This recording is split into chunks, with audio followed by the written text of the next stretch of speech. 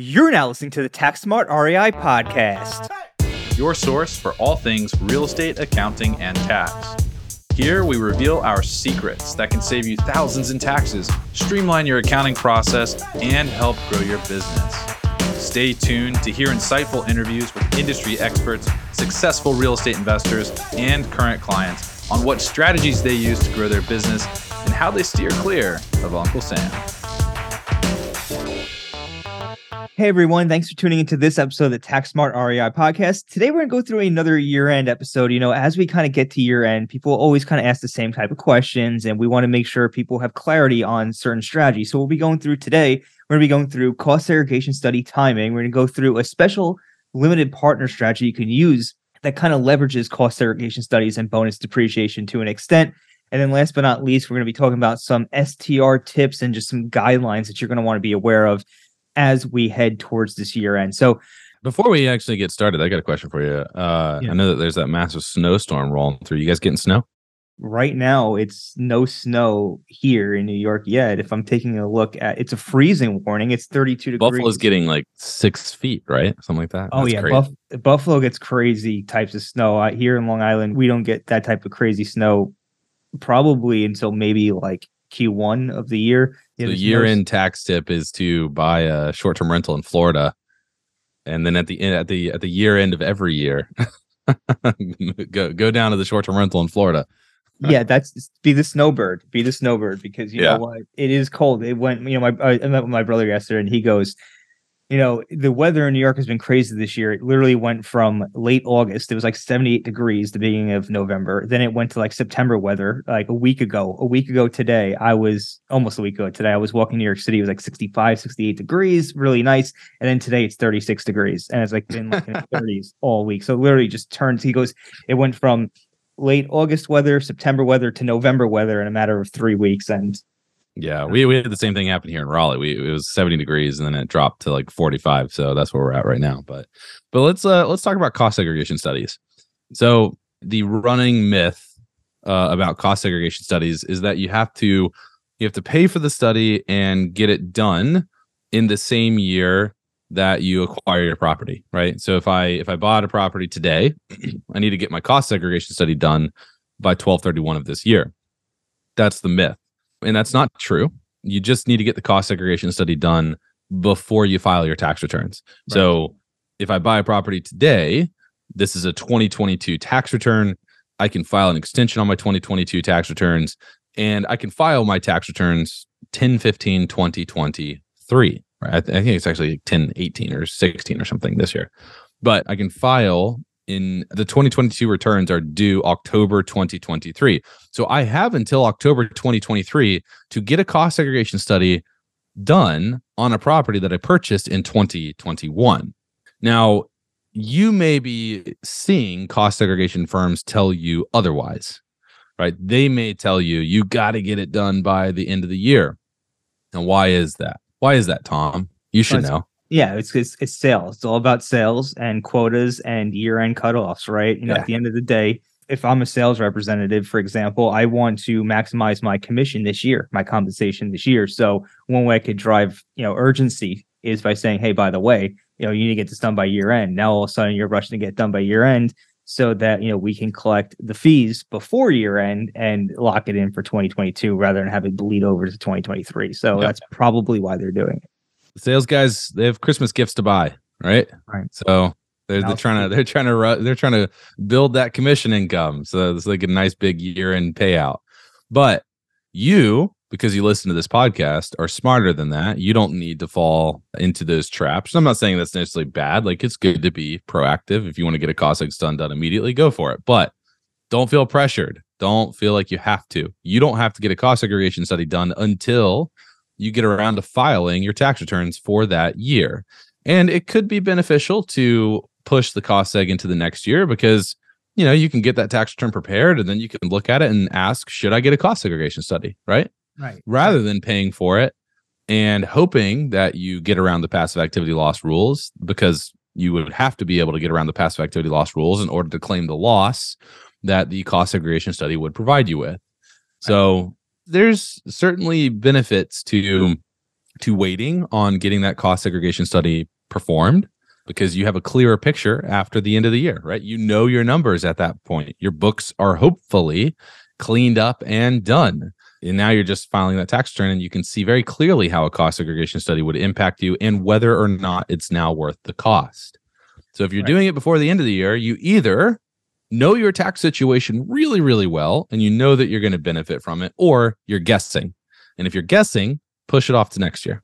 Yeah, and one thing I'll add in there is two things, actually. The first thing is, like, if you're going to wait till later on in the year, like say the summer, or like as you kind of head into Q3, you want to make sure you give yourself enough time to get the cost segregation study completed, so you can get the study into the hands of your tax preparer so they can file it by that October deadline, or by that September deadline if you're dealing with an entity like a partnership or an S corporation or something like that. Even though we don't want to hold that properties in S corporations, maybe you have one in there, and it is what it is. The point is, you just want to make sure you give yourself enough time, give your tax preparer enough time to actually report it, and you just don't want to wait too long. That's all.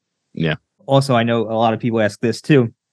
So if you're going to want to claim 100% bonus depreciation for 2022, your property needs to be placed in service by 12/31/2022, and you could always get that cost segregation study done the next year. And because you placed the property in service in 2022, it's going to be eligible for that bonus depreciation. So while the cost segregation study doesn't necessarily need to be done this year, or by the end of this year, the property that you're applying it to, if you're looking to take that bonus depreciation in 2022, needs to be placed in service by the end of this year, 2022.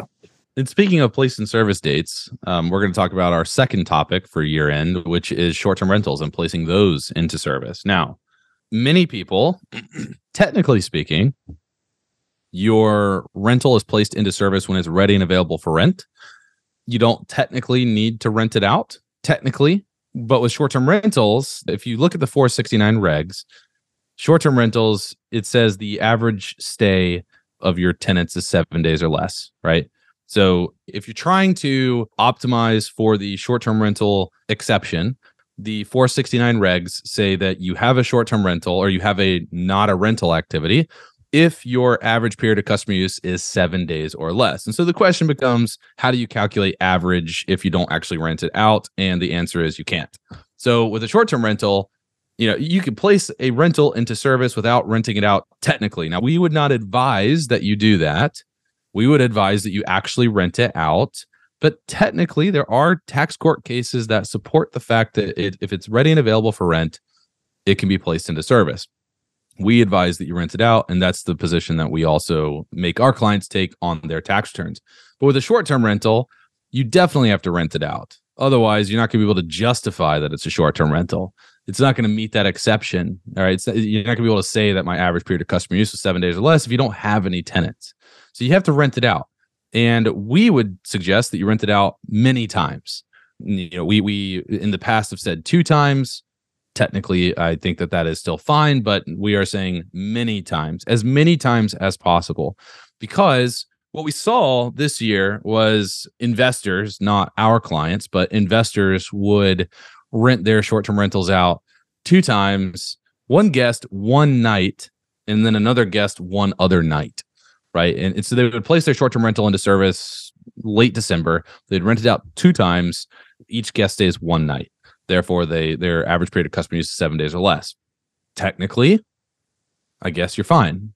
But I imagine that with the additional agents that the IRS is hiring, enforcement efforts will increase. And I imagine that's going to be looked at some point. So insulate yourself by placing the short-term rental into service as soon as you can and renting it out as many times as you can. And also, because we saw somebody ask this in a community group that we're a part of, make sure that your tenants actually stay at the property. Yeah. So we saw an interesting conversation occurring where it was like, okay, the context would be, if I bought a short-term rental and if Tom bought a short-term rental, I would rent Tom's short-term rental for one night and Tom would rent my short-term rental for one night. And neither one of us would actually go to the short-term rental to stay.